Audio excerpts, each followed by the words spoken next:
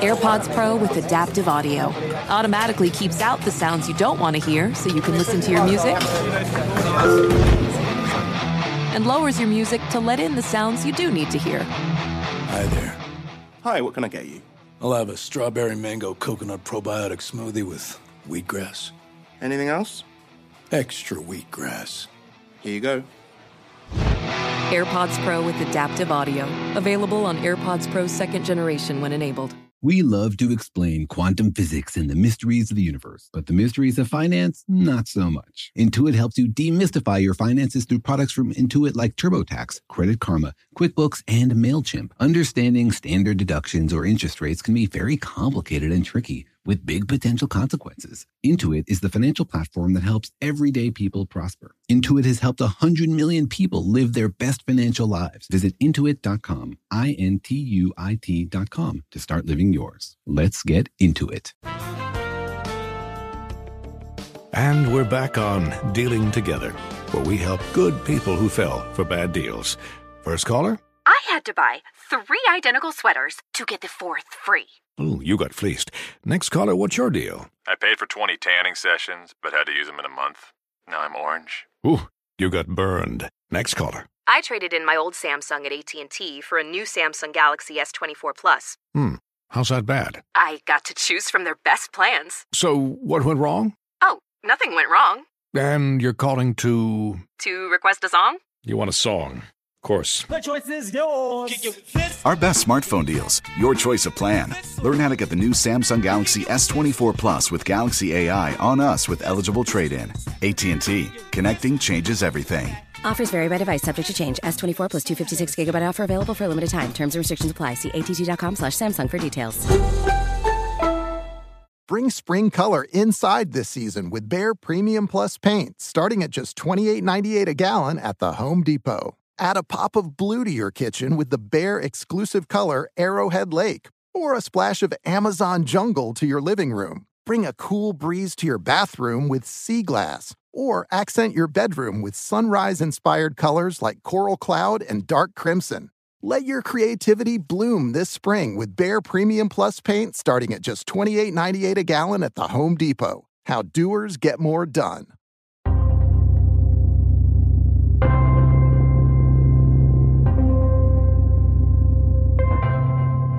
Hey, Daniel, what are the chances that physics is wrong? I would guess something about 100%. 100%? What do you mean? Everything you've been telling us is 100% wrong? There's a 100% chance that we don't have everything right. So what are we even doing here? What do we pay you for, Daniel? Well, our idea right now is sure to be wrong, but it's the least wrong theory we've ever built. Well, that's good. I always aim to be the least wrong person in the room. But what does that mean? Does that mean the other theories are more than 100% wrong? It means the long arc of science bends towards the truth, but might never actually get there. It doesn't sound like a bend at all. Sounds more like a straight line towards wrongness, or least wrongness. No, it's a random walk through late nights and lots of frustration. And coffee, right? Well, have you ever thought about just blowing it all up and starting from scratch? Oh, yeah. Every day. That's the dream. But if only I had the right idea. Well, it's never too late to change careers. Maybe you can be in one that's a little less least wrong. There's some joy in being wrong. Are you right about that? I'm probably wrong.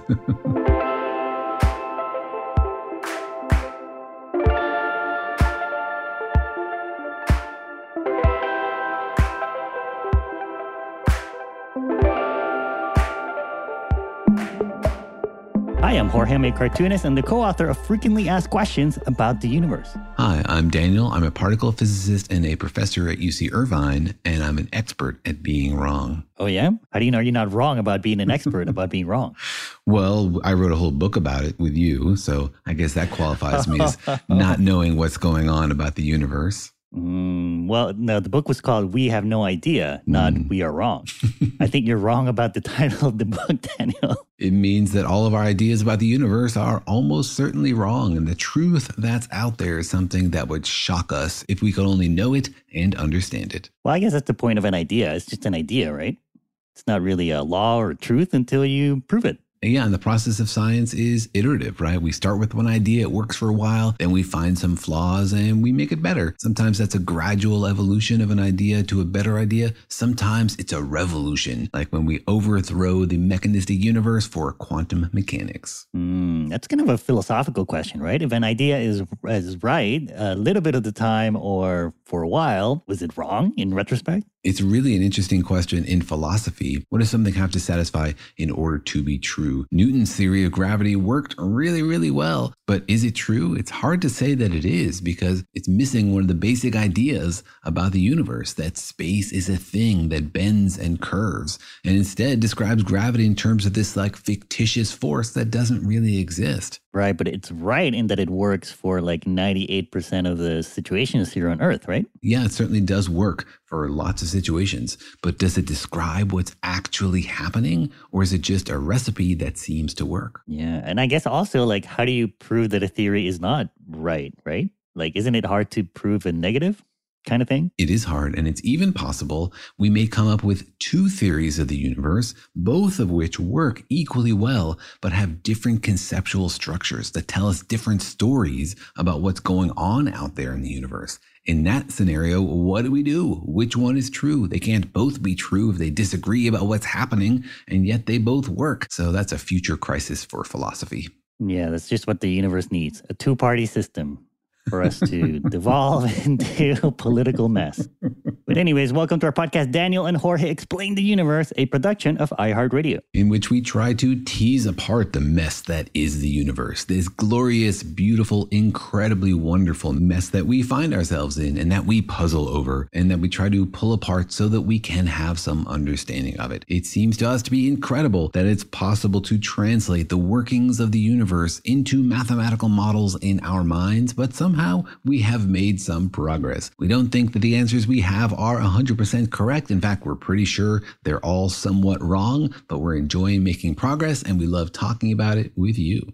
That's right, because it is an amazing universe, and what better thing to be gloriously wrong about than the entire universe and trying to understand it? Hey, if you're going to go wrong, go big. That's right, go 1,000% wrong, or maybe infinity wrong. Yeah, and don't be wrong about tiny little things like, when you were supposed to pick up the dry cleaning. Be wrong about the fundamental nature of reality, man. Yeah, because I guess nobody can disprove you that you're right about being wrong. But joking aside, science is a process, right? We're continually refining our theories. Sometimes we throw them out the window and start again from scratch because the goal is not to prove this theory or that theory. We don't have a vested interest in one particular idea. The goal is to come up with a theory that describes the universe as best as possible. And sometimes that does mean throwing out something we've been working on for decades or hundreds of years. Yeah, because I think, science kind of has this image of being pretty much settled in the general public. People think, oh, scientists got it. They have these theories about the origin of the universe and how big it is and whether it's flat or curved and things like that. But actually, these things are still being debated. And any day now, there could be a result from one of our experiments or one of our observations that totally disproves everything we thought was right. That's right. There are deep questions about the universe at the smallest scale. What is everything made out of and how does it all come together to make our reality? And at the biggest scale, what is out there? How big is the universe? How did it all start? And especially at the biggest scale, the questions about the universe, we've had a series of incredible surprises over the last few decades. As we look further out into the universe and build new eyeballs to see even deeper back into the history of our cosmos, we discover things that shock us, that surprise us, that really do upend our understanding of where we live. Yeah, and in fact, just recently, there was a big headline that seemed to say that everything we thought about the origin of the whole universe is maybe wrong. And so, Daniel, you got an avalanche of comments from listeners asking us to talk about this. That's right. There was an article that whizzed around on social media claiming that maybe the Big Bang didn't happen, that maybe the latest data from our fanciest, newest eyeball, the James Webb Space Telescope, might be disproving the Big Bang. So lots of listeners wrote to me on Twitter and on email and on Discord and on every possible channel. I think I even got some skywriting asking if this was for real. Did anyone send you actual mail? I don't check my department mail very often, like once every few months or so. There could be a whole avalanche of comments there waiting for you. I'll go check it in a minute. But yeah, this was an article that seemed to have everyone abuzz about whether or not we are right about something as fundamental as the beginning of the universe. And so today on the podcast, we'll be asking the question, did the James Webb Space Telescope disprove the Big Bang Theory? I mean, did it explode the Big Bang? Isn't that sort of an oxymoron? How can you blow up a Big Bang, right? Can you make it bangier or bigger bangier? Yeah, you would think it's already banged, but I guess you can blow up the explosion too. You'd think that the origin of the universe would be the biggest bang there could be, but still there is something to explode. The humongous bang. Maybe it just needs to be upgraded, the theory. The bigger bang. Yeah. Or I guess you should go both ways. You could have a smaller bang and the even bigger bang. So this article that seemed to cause all this stir in social media and on the internet has kind of a funny title. That's right. The title of the article is The Big Bang Didn't Happen. So that's some nice clickbait for you. And the article goes into detail about what the James Webb Space Telescope has seen and why it might cause doubt on theories that describe the very, very early universe. But the article is not exactly like very strong scientific arguments. For example, it references a recent paper by a cosmologist. The title of that paper is Panic at the Disks, which has to do with seeing very, very distant galaxies. This article refers to that as cosmologists are panicking about what they are seeing in the universe, when really Panic at the Disks is actually just a reference to like a 2000s emo band called Panic at the Disco. So it's just a case of astronomers making bad jokes, not actual crises in the field. Wait, so let me get this straight. So the article that went viral is an article about a research paper. It's an article about some data that came from James Webb Space Telescope, and it references this research paper as evidence that cosmologists are panicking. Oh, because the research article, you put the word panic in its title, but it was just as a joke. It's just as a joke and a reference to this astronomer's favorite band, Panic at the Disco. So they saw an opportunity for a bad pun and, they took it. And I got to respect that because we do that all the time. But in this case, it led to a bit of a misunderstanding. Oh, I see. But, we're not publishing a research paper here. So why would you make a joke in a research paper? It might cause some panic, like apparently it did. It's sort of the trend these days to try to come up with witty research papers. I wrote an astrophysics paper once whose title was 2 lines or not 2 lines, that is the question.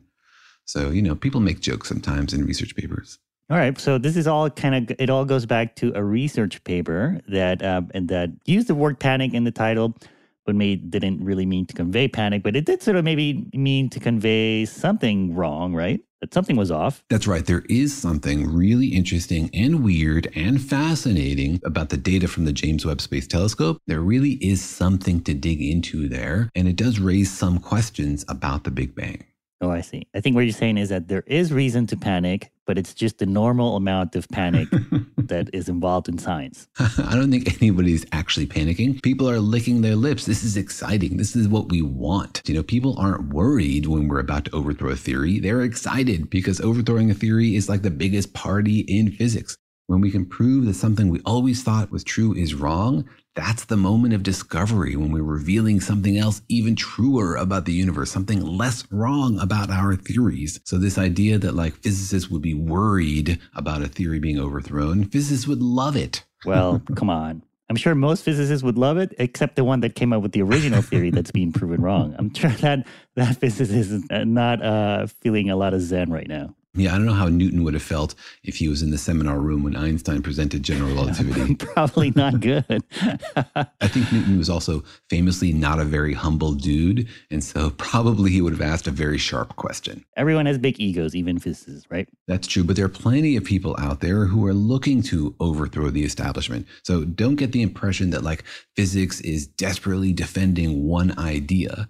We're out there trying to find the truth or trying to find cracks in our current ideas, which will lead us to the deeper truth.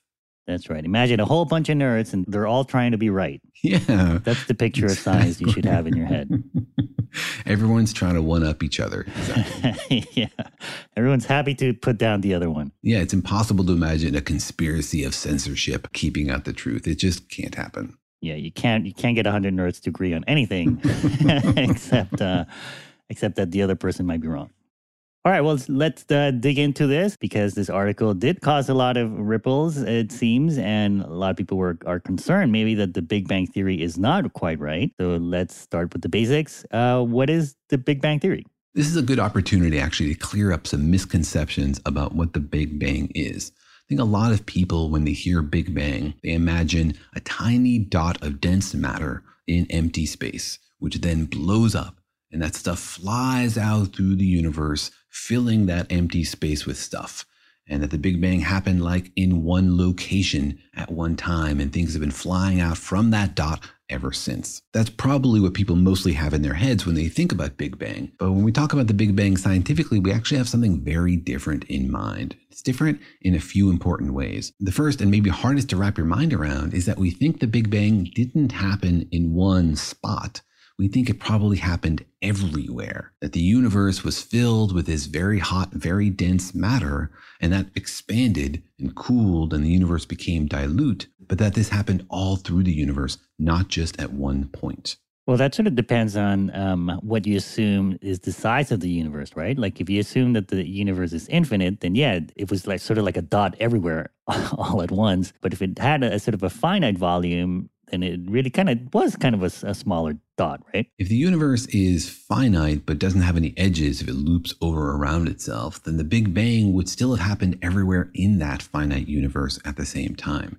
You're right that we don't know whether the universe is finite or infinite, but the sense we have is that no place in the universe is special, that the laws of physics are the same everywhere. So there'd be no reason for the Big Bang to happen here or there or around the corner. It should happen everywhere at once.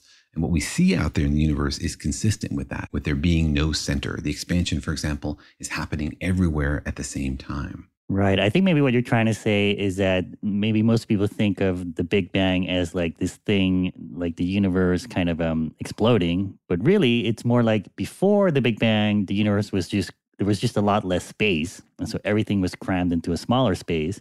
And then after the Big Bang, there was just a whole lot more space. And so everything was more spread out. Mm-hmm. And the part of the universe that we can see, the observable universe, was much, much smaller. We don't know what's beyond that. It might be that the universe is infinite and it expanded from something infinite to something more infinite. It might be that the universe is finite. We can only see a part of it. And the part of it that we can see now was much, much smaller before this expansion. Not like a tiny dot or an atom, but something much, much smaller before the expansion. Right? We can look at the universe, we see that this expansion happened, we can dial it backwards to a much denser earlier state. But we don't think it happened in just one location. We think it probably happened everywhere. The other important detail to sort through about the Big Bang is exactly what we mean by time equals zero. Like, when did the Big Bang happen? A lot of people probably imagine that we start with a gravitational singularity, a point of infinite density from which everything started, and that's t equals zero. That's the first moment. But really, the Big Bang Theory doesn't go back that far. It goes back to a very hot, very early, very dense state, but not infinitely dense. We don't know how to describe something that's infinitely dense. We think that's actually like a failure of general relativity. We think that our theories of the universe work up to a certain temperature, a certain sort of density of the universe. Beyond that, we just don't know what to do. So when we say t equals zero, when we say the Big Bang, we really just mean we start from a very hot, very dense state, not actually infinite. We can use general relativity to try to extrapolate further back to maybe infinite density, a singularity, but we think that's probably wrong. We don't think that general relativity is applicable at those stages. Right, but I think you still put t equals zero at the point where the universe would be infinite, kind of, right? The theory just doesn't claim to know what actually happens in that infinity.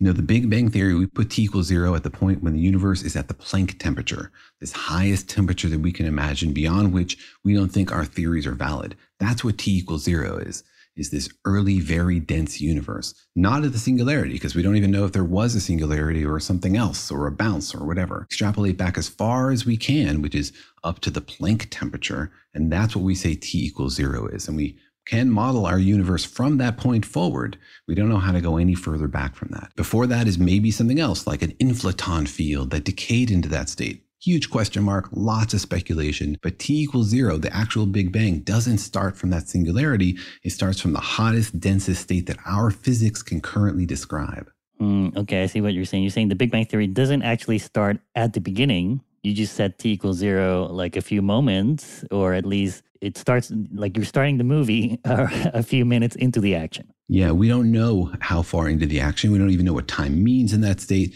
Our laws of physics break down there. And that's because we think the laws of physics that we have are applicable in certain regimes. The way like fluid mechanics, it works for water flow, right? It doesn't really work for gas. If you heat the water up too much, your laws of fluids are sort of useless. We think that the laws that we have are kind of like that. They are applicable in a certain temperature range of the universe. Beyond that, they're basically useless because we don't have the true fundamental theory. So we say t equals 0 is sort of like the earliest point that we can describe. We think maybe there was something before that. Big question marks about what that might have been. Well, almost certainly there were things before that, right? The t equals 0, the stuff that was there at t equals 0 must have come from somewhere. It must have come from somewhere, but the spectrum of ideas is really wide. It's like maybe the universe was filled with this other kind of field, an inflaton field, which then decayed. Or maybe space didn't even exist before that, right? Maybe space itself is emergent. It comes together from quantum bits weaving themselves together with entanglement to form this fabric that we call space. And before that, the universe as we know it and describe it with our laws didn't even really exist in the same sense. The way that like a fluid doesn't exist once it turns into a gas. Or maybe even time also was emergent. So there's a huge range of possible ideas for what happened sort of before t equals 0. Right. And I guess that brings me to my question, which is like, is there actually just one Big Bang Theory, or is it kind of like a general family of ideas, or one idea that's incomplete, but there are many different possibilities about it? Do you know what I mean? Like, is it one established theory, or is it just kind of like a general idea? Great question. So before t equals 0, there's like a wild west of theories, like a huge number of crazy ideas, some of which are super fun to talk about, and we explore them in some episodes. After t equals 0, there's a pretty solid idea of describing that expansion and understanding how it shaped the universe that we see today. And that's really very rigorous. We have measurements, we have observations, we have theories with very precise predictions about, for example, like how much helium was produced in the first minute of the Big Bang and how much lithium was produced and all this stuff, which we can actually measure and check. So after t equals 0, when we think like our laws are enforced, there really is a fairly well-established idea for what happened. I mean, still some uncertainty, still some question marks, but it really hangs together very nicely. That is, until maybe this latest set of data from the James Webb Space Telescope, which some people might argue throws the whole theory into disarray and maybe even disproves it. So let's get into what this data is and whether or not it really does disprove the Big Bang Theory. But first, let's take a quick break. Physicists are famously sticklers for detail, and when it comes to the fine print contracts and hidden fees from wireless providers, I've learned that there's always a catch somewhere. So when I heard that the Mint Mobile wireless plans are just $15 a month when you purchase a 3-month plan, I thought, where's the catch?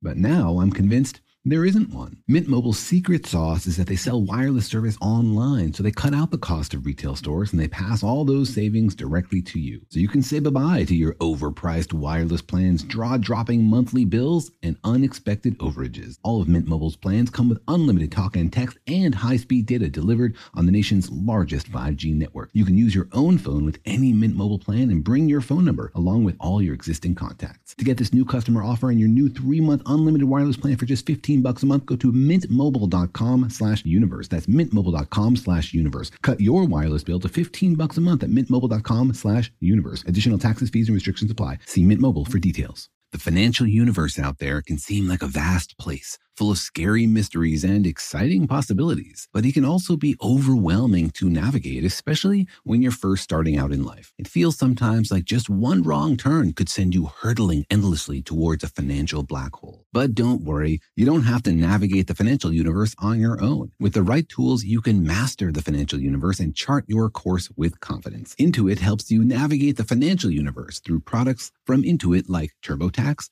Credit Karma, QuickBooks, and MailChimp. Intuit is the financial platform that helps everyday people prosper. Whether you're trying to manage your money or trying to run a business, Intuit gives you the confidence to take control of your finances so you can live your best life. Intuit has helped 100 million people live their best financial lives. Visit Intuit.com, Intuit.com, to start living yours. Let's get into it. Okay, quick math. The less your business spends on operations, on multiple systems, on delivering your product or service, the more margin you have and the more money you keep. Obvious. But with higher expenses on materials, employees, distribution, and borrowing, everything costs more. So to reduce costs and headaches, smart businesses are graduating to NetSuite by Oracle. NetSuite is the #1 cloud financial system, bringing accounting, financial management, inventory, HR into one platform with one source of truth. With NetSuite, you reduce IT costs because NetSuite lives in the cloud with no hardware required, accessed from anywhere. You cut the cost of maintaining multiple systems because you've got one unified business management suite. And you're improving efficiency by bringing all your major business processes into one platform, slashing manual tasks and errors. Over 37,000 companies have already made the move. So do the math. See how you'll profit with NetSuite. Now through April 15th, NetSuite is offering a one-of-a-kind flexible financing program. Head to netsuite.com/stereo right now. netsuite.com/stereo. netsuite.com/stereo. Apple Card is the perfect cashback rewards credit card. You earn up to 3% daily cash on every purchase every day. That's 3% on your favorite products at Apple, 2% on all other Apple Card with Apple Pay purchases, and 1% on anything you buy with your titanium Apple Card or virtual card number. Visit apple.co/card calculator to see how much you can earn. Apple Card issued by Goldman Sachs Bank USA, Salt Lake City branch. Subject to credit approval. Terms apply.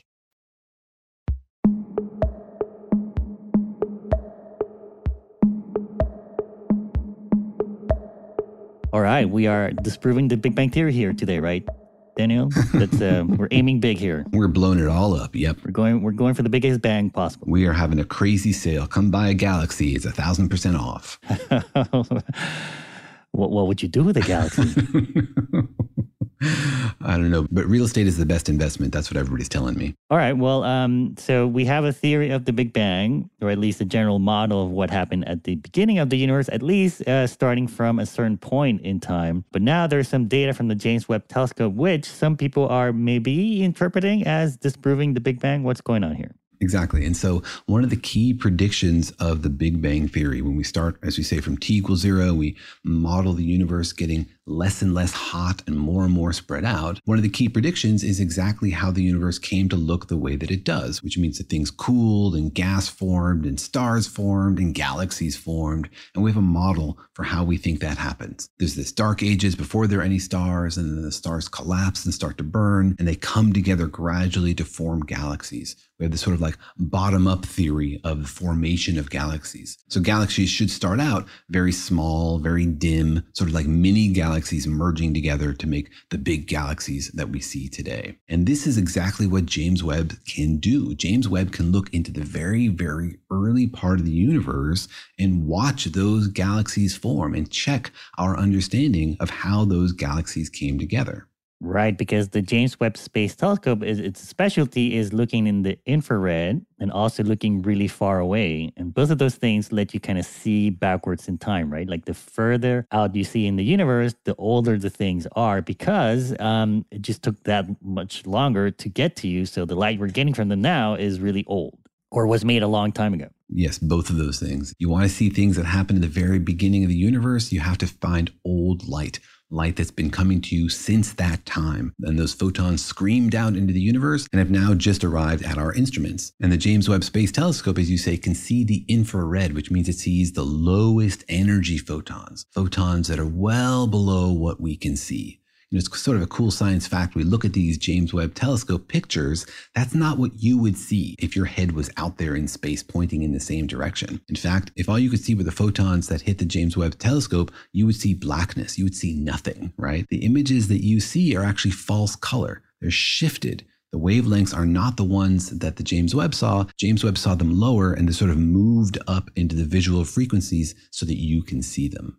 Right. And so looking at this light lets you see things that were really old, maybe even like towards the beginning of the universe. What's the oldest thing that the James Webb Telescope can see? Well, it was really exciting, actually. In the first few days, people started looking at these pictures and spotting things that are old and then older and then even older and then oldiest. It was amazing. Like every day the record was broken. They just kept knocking down the barrier, seeing things that were in the very early universe. As far as I can tell, the record right now is seeing things that formed 180 million years after the Big Bang. So, it took about 400,000 years for the universe to cool to the point where we had neutral hydrogen. And then it took a long time for things to coalesce, to form stars and to form galaxies. We're talking hundreds of millions of years, but we didn't really know. We'd never seen that far back in time. But now the James Webb Telescope can see those. And, specifically, one of the reasons we can see further back in time with James Webb than we can with Hubble is not just because it's bigger, not just because we can see dimmer things because it can gather more light with its larger mirrors, but also specifically because it sees these low energy photons. As they've been flying through space for billions of years, their wavelength has been stretched by the expansion of the universe. So things that started out in the visual spectrum when they left their galaxies billions of years ago are now in the infrared, and we need this special technology to see them. You couldn't see these galaxies with the Hubble. Now, when you say that we see things that happened 180 million years after the Big Bang, do you mean like actual things, like we can see stars at that time? Were there stars at that time? Or are we seeing things like the background microwave radiation? We are seeing early galaxies. So we can't resolve individual stars. These things are very far, very faint. James Webb itself can even just barely pick out that they exist. We see these smudges that we think are galaxies, meaning, many, many stars. So what we're seeing are real objects. We can't resolve, like stars with planets around them, but we can tell that there are galaxies out there in the very early universe. And that's exactly what we're trying to understand. How quickly did these galaxies form? How big were they? How bright were they? And does that agree with our model for how the universe evolved from a very hot, dense state to the cold, glittery, beautiful cosmos that we have today? Wait, you're saying there were actually galaxies already 180 million years after the Big Bang? That seems like really soon. It seems like really soon. I mean, it's 180 million years, but, if you're talking about a universe that's 14 billion years old, it's like having purity in when you're 1 year old. Yeah, it didn't take that long for galaxies to form. And galaxies are actually really, really old. Like the Earth is only 4.5 billion years old. Our solar system didn't exist for the first 9 billion years of the universe. But the Milky Way is much older. We think it's at least 13 billion years old. And so the Milky Way has been around for almost the entire time of the universe, even though our solar system formed more recently.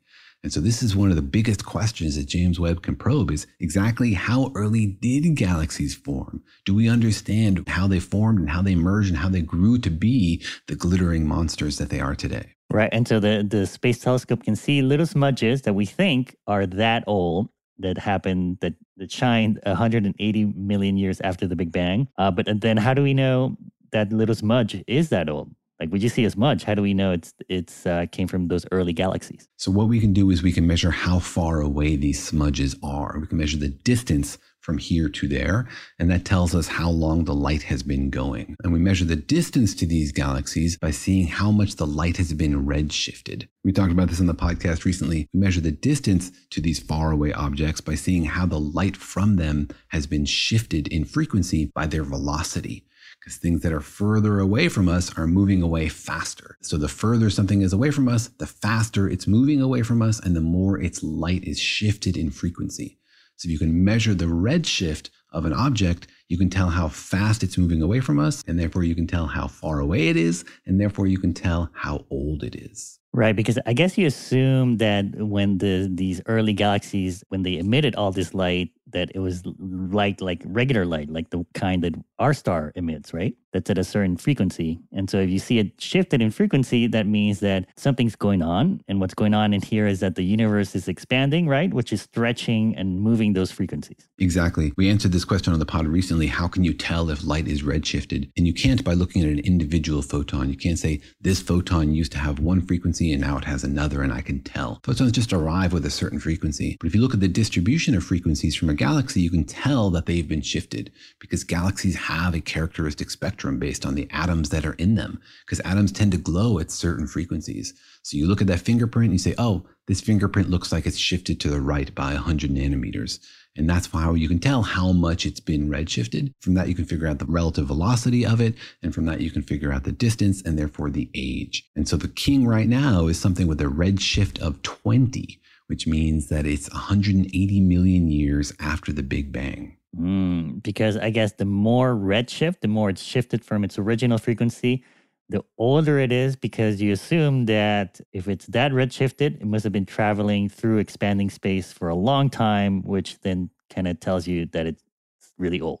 Exactly. So people have been pouring through one of these deep field pictures from James Webb. This is of SMACS 0723, which is about 5 billion light years away. And James Webb has spotted all sorts of tiny little galaxies in the background of this. So astronomers have been pouring through this picture, looking at these things, trying to figure out what is the redshift and finding older and older ones every day. It's been very exciting. Yeah, let's get into what the James Webb Space Telescope actually saw that might be disproving the Big Bang. You're saying that it's seeing some galaxies that are at a certain distance, or is this like super duper far away, like behind what we're actually thinking or trying to see? So it's seeing really, really old galaxies, which is great because we want to understand what's happened in the early universe as these galaxies were forming. The issue is, the surprise is that the galaxies we are seeing with James Webb, they're sort of like too big and too bright. We expected that galaxies would form gradually, that you'd have a blob of stars, they would attract another blob of stars, you'd have mini galaxies combining to form larger and larger galaxies.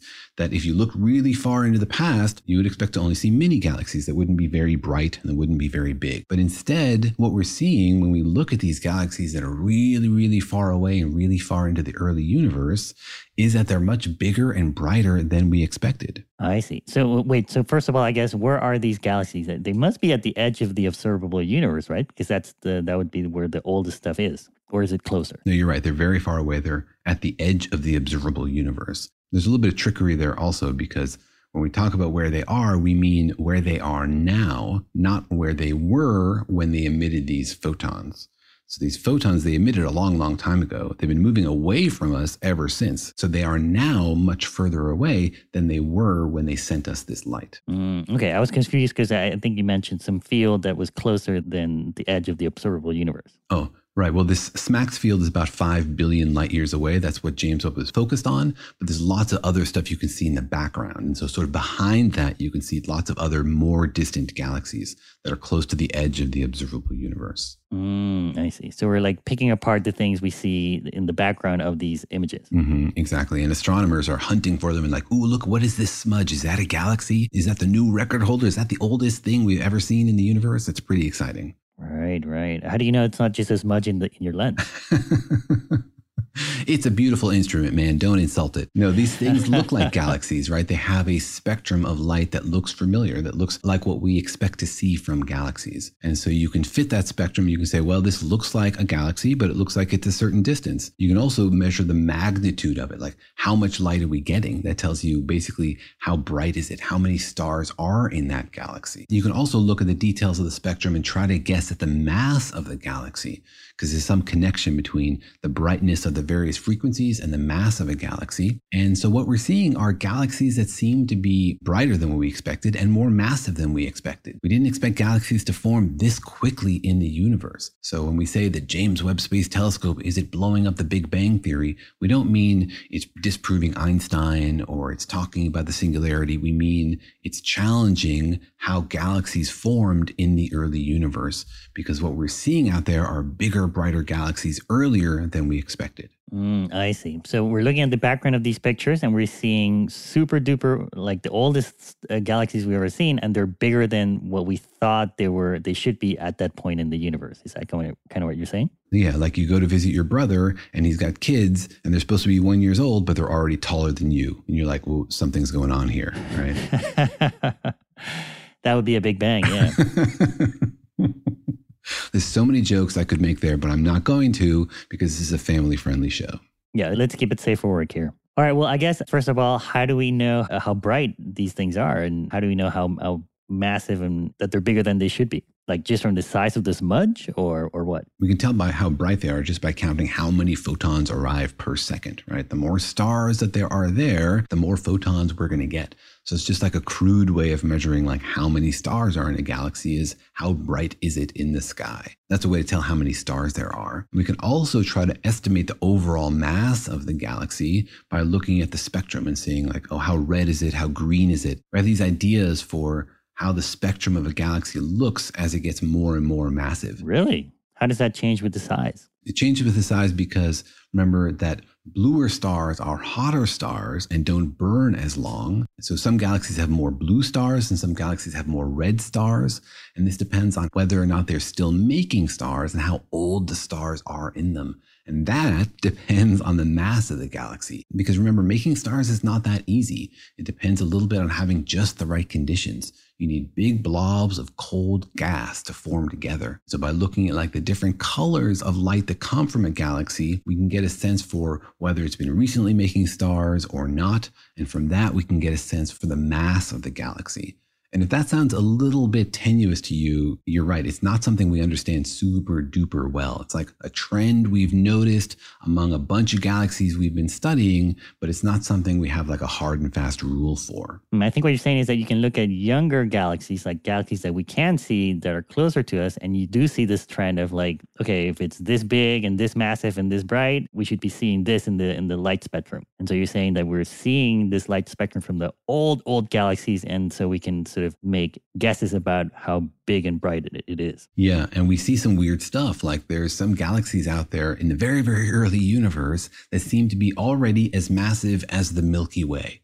Like, how can you get such a huge galaxy so early on in the history of the universe? And so that's really the puzzle, is why are we seeing galaxies that are so far away and so big and so bright? See, because I guess we had a guess about how galaxies should evolve with the history of the universe, and this is kind of not fitting that history. Yeah, we have a model. We can simulate the universe from the very beginning when we think our laws apply and say, start out with gas and how clumpy was it? And we can predict how clumpy it was because of the distribution of dark matter and quantum fluctuations in it. And we can also check those assumptions, right? This is not just a story we're telling.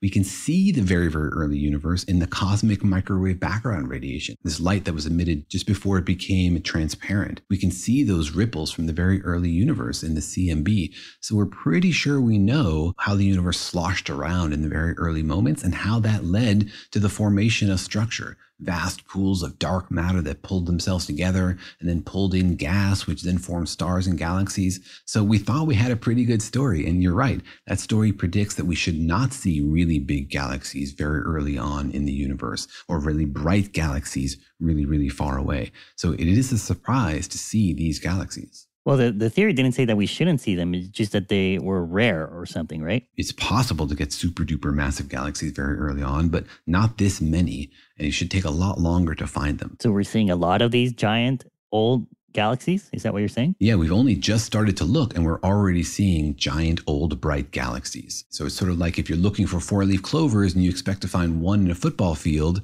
and you look down and you find 10 under your feet, then you're thinking, something about my estimate is wrong. Right? This seems very unlikely.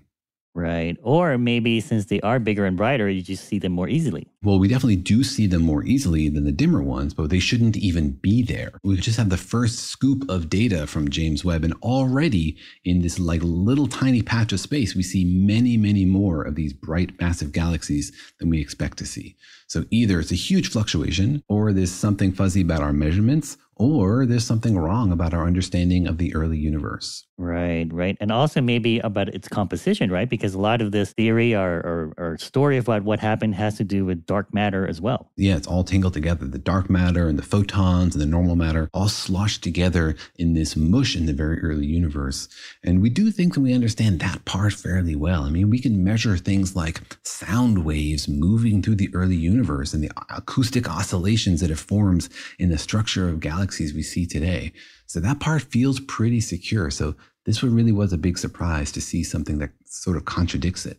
All right. Well, we seem to have actual data that maybe throws our theories about what happened after the Big Bang or after the universe sort of grew up and evolved. And so what does it all mean? Is the Big Bang Theory right, or is it off a little bit? Let's get into that. But first, let's take another quick break.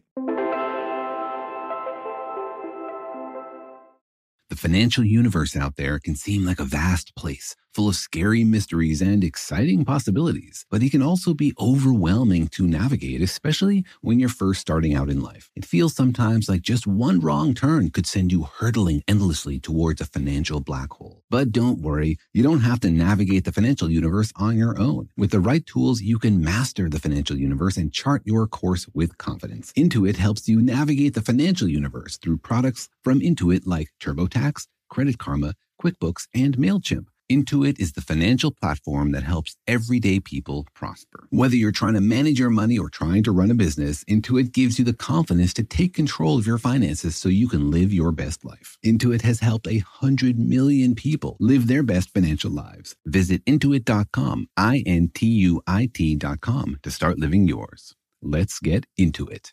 Okay, quick math. The less your business spends on operations, on multiple systems, on delivering your product or service, the more margin you have and the more money you keep. Obvious. But with higher expenses on materials, employees, distribution, and borrowing, everything costs more. So to reduce costs and headaches, smart businesses are graduating to NetSuite by Oracle. NetSuite is the #1 cloud financial system, bringing accounting, financial management, inventory, HR into one platform with one source of truth. With NetSuite, you reduce IT costs because NetSuite lives in the cloud with no hardware required, accessed from anywhere. You cut the cost of maintaining multiple systems because you've got one unified business management suite. And you're improving efficiency by bringing all your major business processes into one platform, slashing manual tasks and errors. Over 37,000 companies have already made the move. So do the math. See how you'll profit with NetSuite. Now through April 15th, NetSuite is offering a one-of-a-kind flexible financing program. Head to netsuite.com/stereo right now. netsuite.com/stereo. netsuite.com/stereo. Hey, this is Jodie Sweetin from the podcast How Rude, Tanneritos. As a nostalgic voice from your past, I'm here to remind you that amongst the stressful and chaotic existence we live in 2024, you deserve to get away. It's time for a vacation, no matter when you're hearing this. And let me tell you how you'll get there. The 2024 Hyundai Santa Fe. Want to bring the family to the mountains with the Santa Fe's available H-Track all-wheel drive? Well, it's got standard third-row seating and available dual wireless charging pads for the kids who just want to stare at their phone and not talk to you. You know what I mean. The Hyundai Santa Fe becomes available early 2024, so get on it now before all the good camping sites are full. Visit HyundaiUSA.com or call 562-314-4603 for more details.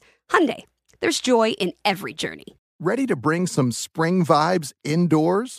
Behr Premium Plus paint is here to make it happen, and it's starting at only $28.98 a gallon at the Home Depot. Picture your kitchen coming to life by adding a pop of blue with the Behr exclusive color Arrowhead Lake. And let's not forget your living room. Picture it drenched in the lush, verdant tones of Amazon jungle, breathing new life into your space with every glance.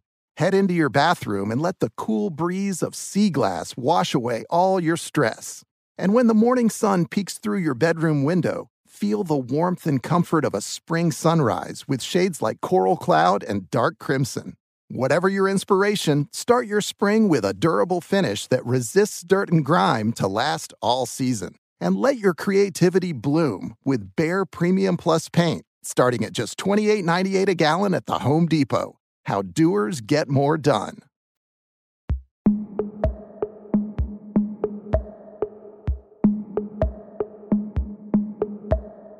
All right, we're talking about the new data from the James Webb Space Telescope that maybe sees old galaxies that are bigger than they should be, which means that maybe our model of the Big Bang and what happened afterwards could be a little bit off or a lot off, Daniel. Is this a big deal or just like a tweak in the parameters of the model? It's definitely a big deal. It's a lot of fun for cosmologists. It's exactly what we were hoping to happen when we look deep into the universe to see something surprising.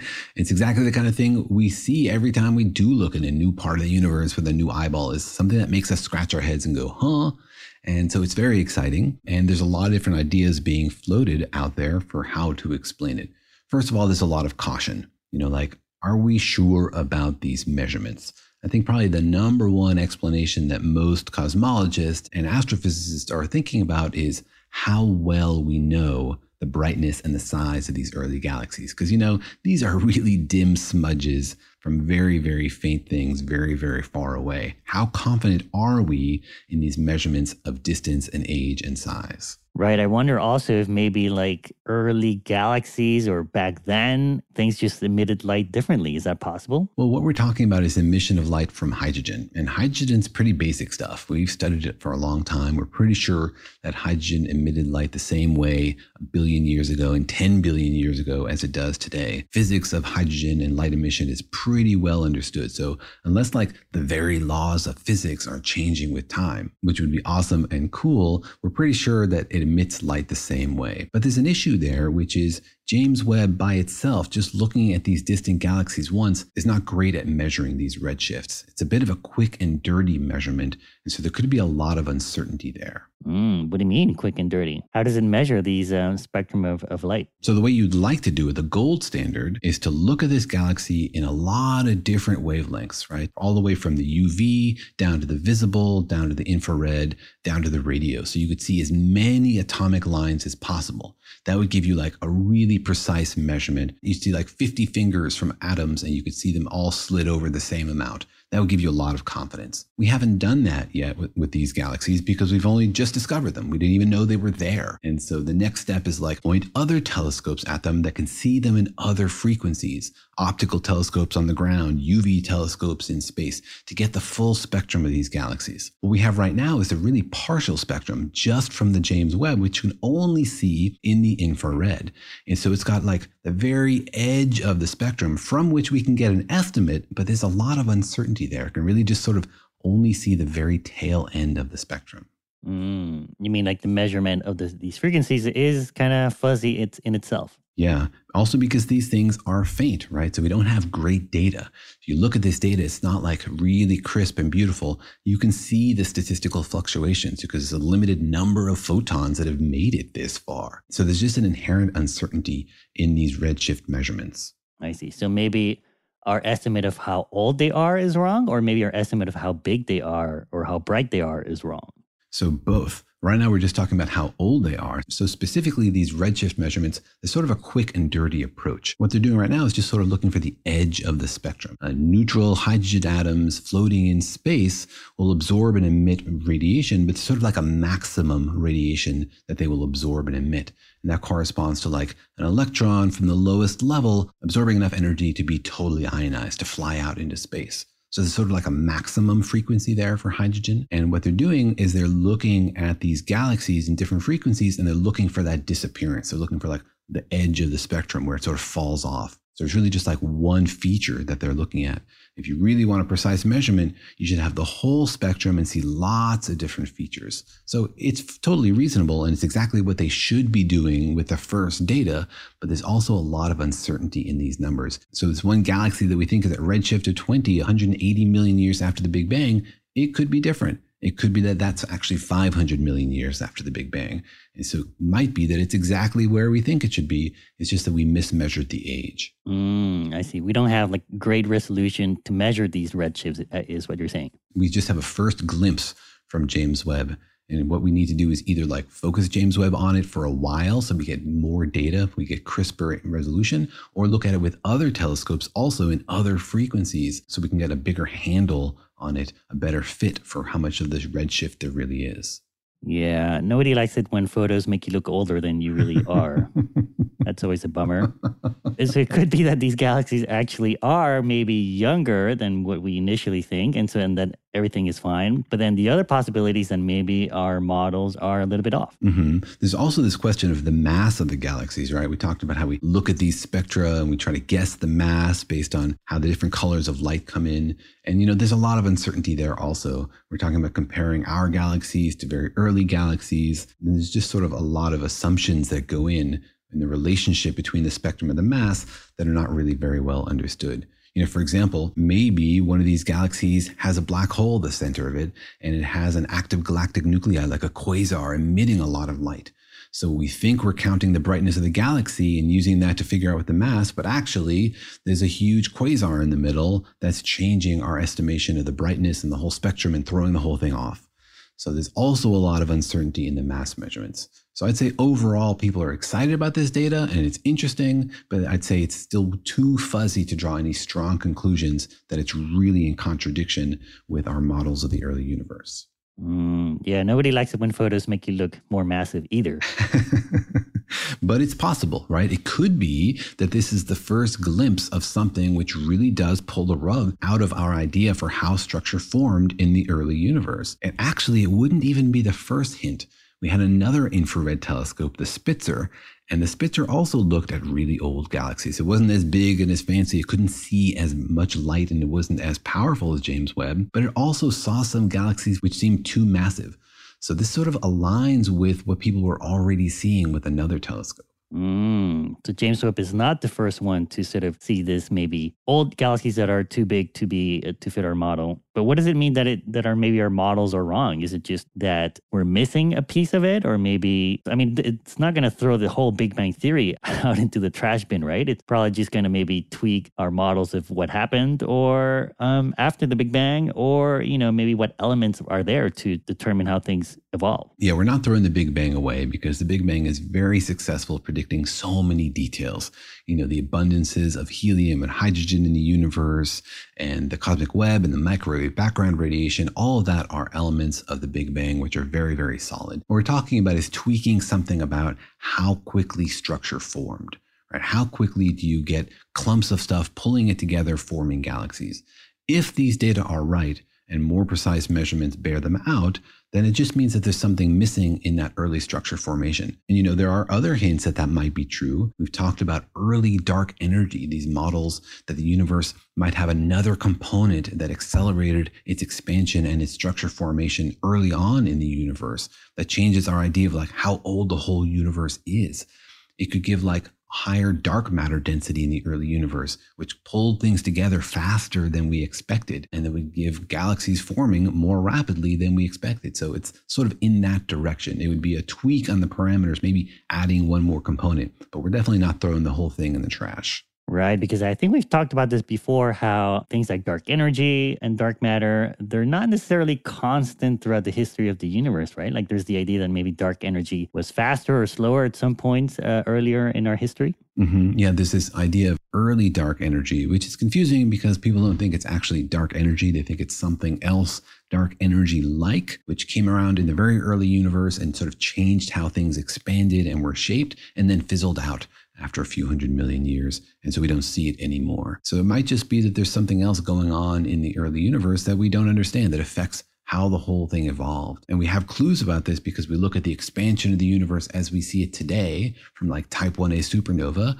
we see it expanding at a certain rate. And then we look at the expansion of the universe very early on from the cosmic microwave background radiation, and they don't really add up, right? They tell two different stories about the expansion of the universe. And so this discovery from James Webb might be pointing in that same direction, that the very early universe is a little bit different from what we expected. Not radically different. It's not like it was all purple dinosaurs swimming through space back then. We're not going to start from scratch, but it might be that the details are wrong and need a little bit of tweaking. But that does sound pretty fun. Purple dinosaurs swimming around. Wouldn't you want to switch to that field, Daniel? If you're going to be wrong 100% of the time, you might as well be wrong 100% of the time with a wild and fun idea. Yeah, no, I'm not anti-purple dinosaur. Absolutely. I'm pro-purple dinosaur if it fits the data, right? But currently, we have no evidence for purple space dinosaurs. Right. Well, I think generally what you're saying is that, we're looking at basically baby pictures of the universe, of galaxies in the universe, and they look a little chunkier and a little bigger than they should be. So it could be that our pictures are wrong, or it could be that maybe you don't know what happened in between. Maybe these babies went on a diet and started working out, and so they lost a lot of weight in between, and that's how they are the size they are now. I'm so glad this is not a parenting podcast because, boy, so many red flags there. But yes, as an analogy, I think that describes it perfectly. These babies were really fat when they were born, and now they've gotten thinner. Right. Due to maybe changing dark energy or something like that. Or some new baby diet fad that was popular 14 billion years ago. Exactly. Only eating smoothies made out of purple space dinosaurs, for example. Oh my God. Now you're having the babies eat the dinosaurs? Boy, that is wrong in other levels. Better than the other direction, right? Would you rather have the dinosaurs eat the babies? I mean, I don't think we want to go there. It's 100% wrong either way. Okay. So then it's very scientific.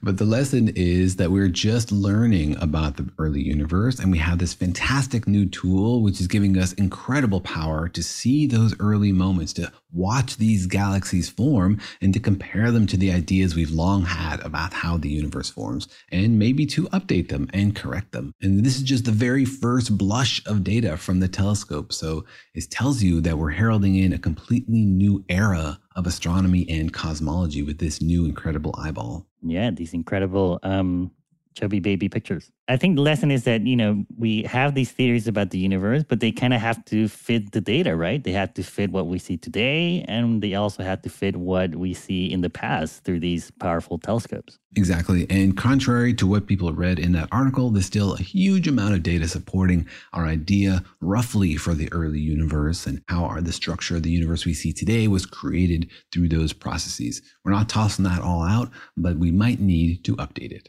Right. It's not a panic. It's more like a whoops. It's more like a, ooh, this is exciting.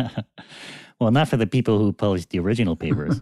They're just going to get more citations. You get citations if you're right or if you're wrong. Oh, that seems like a 100% win right there. Well, all of humanity is winning because we're all just learning more about the universe. Yeah.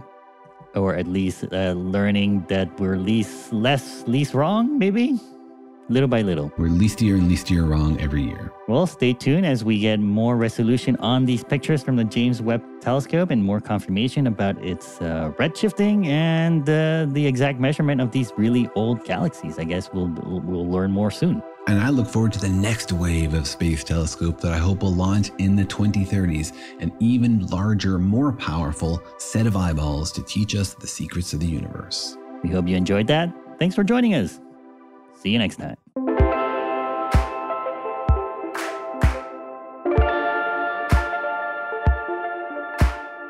Thanks for listening, and remember that Daniel and Jorge Explain the Universe is a production of iHeartRadio. For more podcasts from iHeartRadio, visit the iHeartRadio app, Apple Podcasts, or wherever you listen to your favorite shows.